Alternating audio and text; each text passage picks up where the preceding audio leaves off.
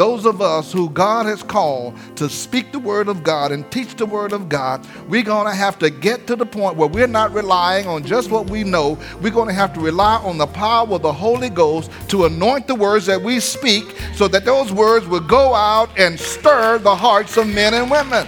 Listen, we just can't go to sermon.com and get us an outline, illustrations, and then come and think it's going to have some anointing on it. We just can't go get somebody else's messages or preach something we heard somebody else say because it sounds good. Ooh, that so sound good. I'm getting a revelation on that. We're going to need to have a revelation from the Word of God, from the power of God, from the anointing of the Lord, so that when we speak, somebody can say, that man spoke with authority. Welcome to The Light of the World. Today's message is about Jesus casting out a demon at the church. He wants us to do the same. Come on, join us today as we walk in the light of God's Word.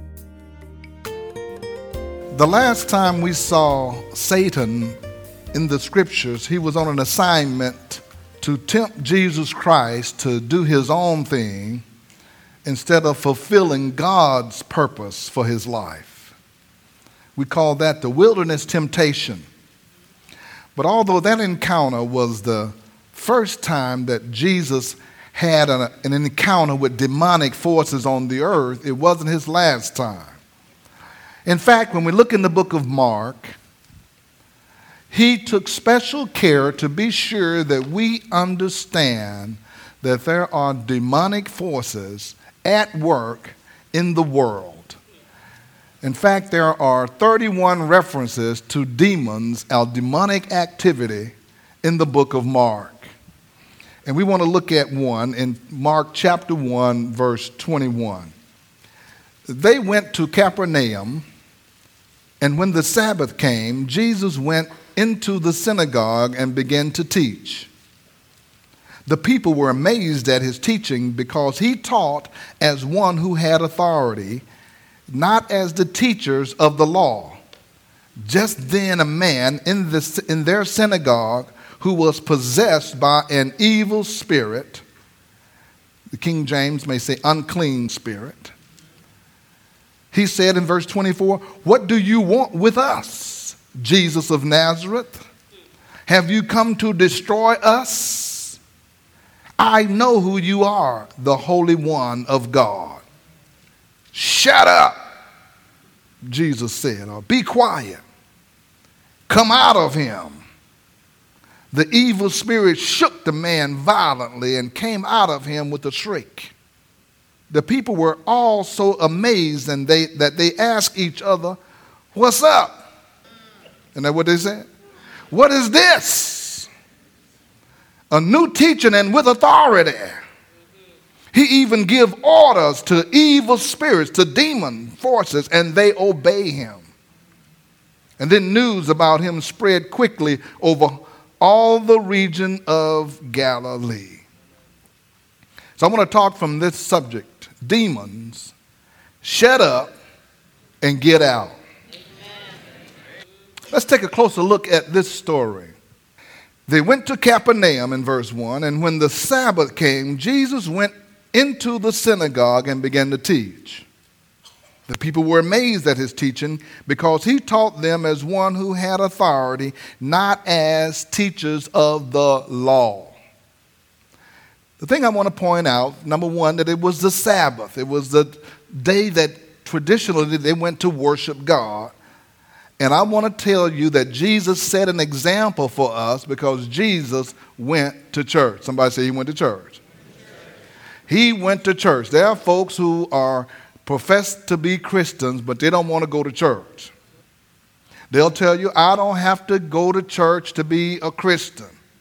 You don't have to go to church to be a Christian, but when you get Christ in you, you're going to go into the place of worship. If you get the church in you, then you're going to get in church. So you can come together and forsake not the assembling of yourself together.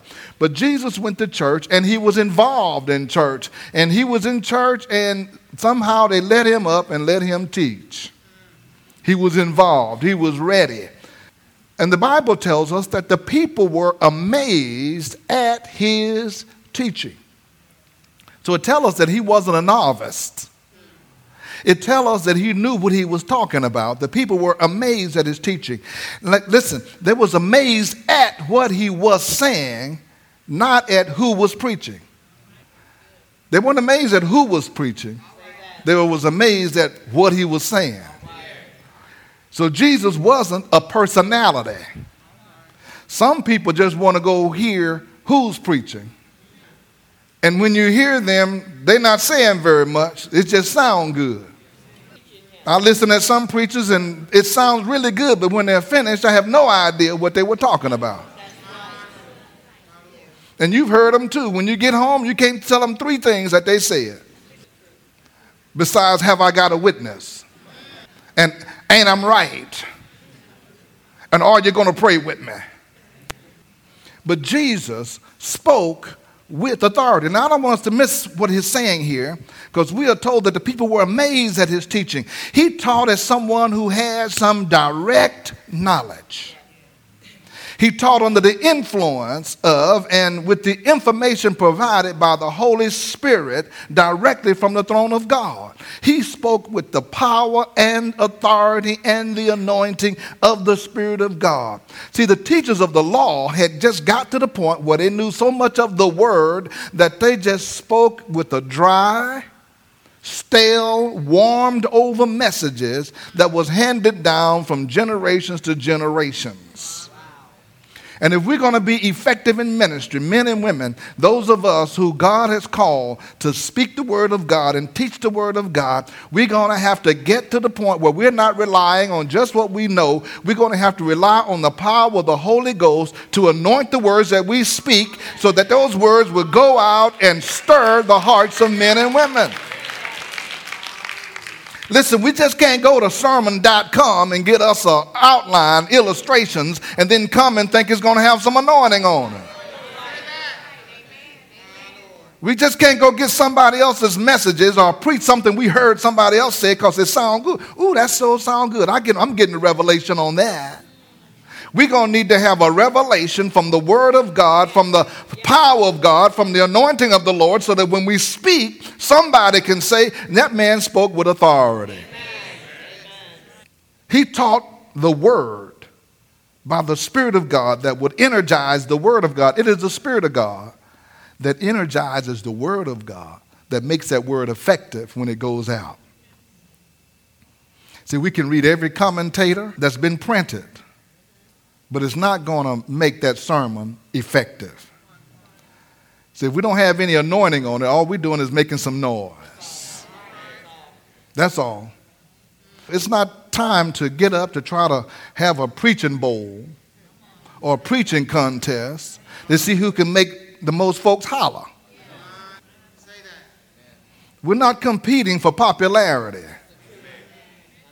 Jesus came to that service nondescript, without any kind of background, no kind of preaching credentials, and he began to teach, and they said, well, what kind of teaching is this? This man sounds like he knows what he's talking about. These are folks who have been going to the synagogue all their life, listening to the rabbis, and they said, well, this guy sounds like he knows what he's talking about. These other folk are just stale and dry.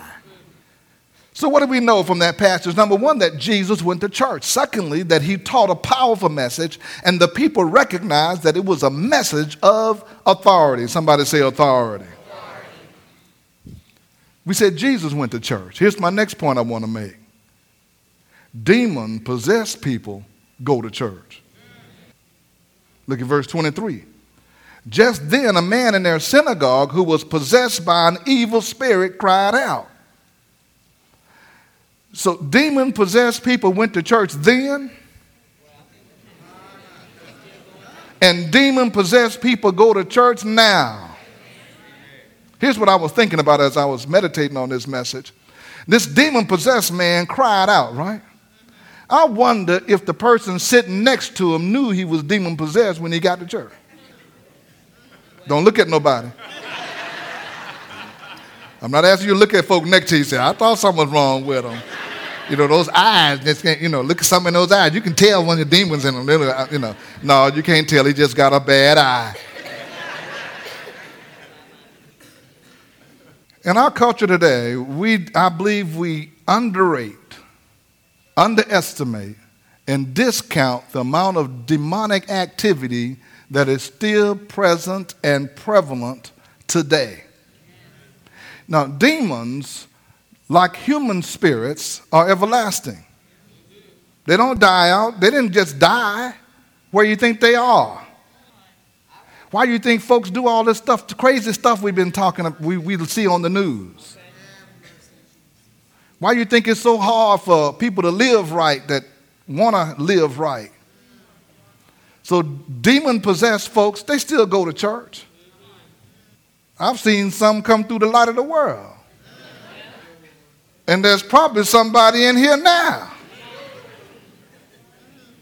Y'all looking around like, where they at, Pastor? What you going to do, urge them out?